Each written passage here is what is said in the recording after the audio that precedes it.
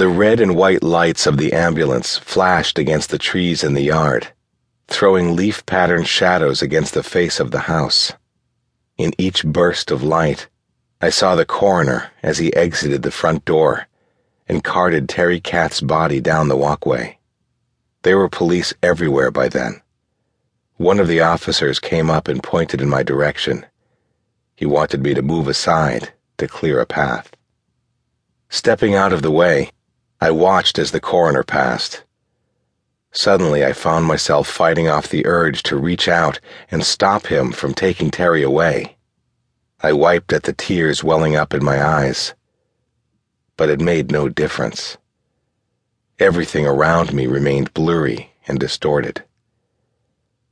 I looked on as the coroner came to a stop at the back of his van and forcefully swung its rear doors open.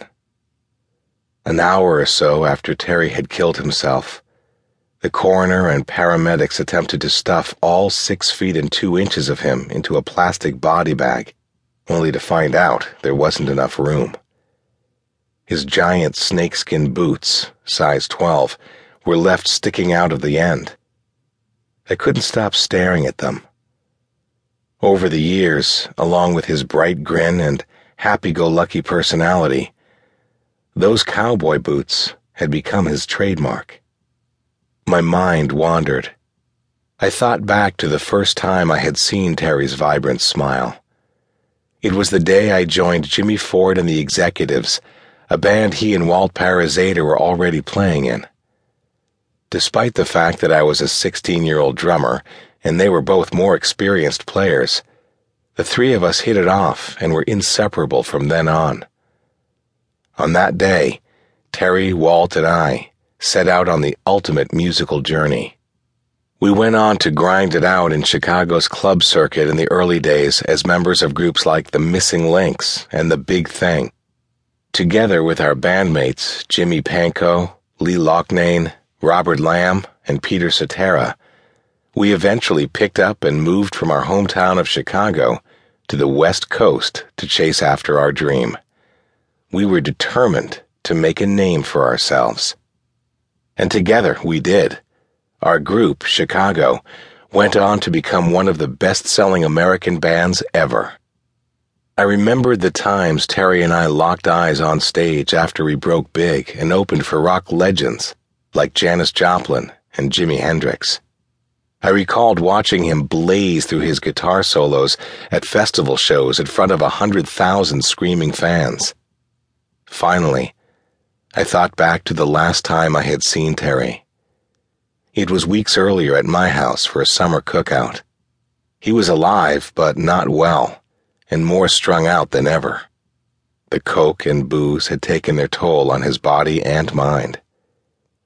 "I'm going to get things under control," Terry had assured me. "If I don't, this stuff is going to kill me." His words echoed in my head as I realized I would never lock eyes with him on stage again. I would never catch another glimpse of Terry smiling back at me. Our journey was over. After they loaded Terry's body, the coroner shifted the van into gear. It soon inched down the driveway and out onto the street. I shuffled after the truck, staring at its flashing lights as they burned white dots into my field of vision. As much as it hurt my eyes, I couldn't bring myself to look away. I should have done more, I told myself. We all should have done more. Terry deserved a better exit from this life. There were too many questions and no answers.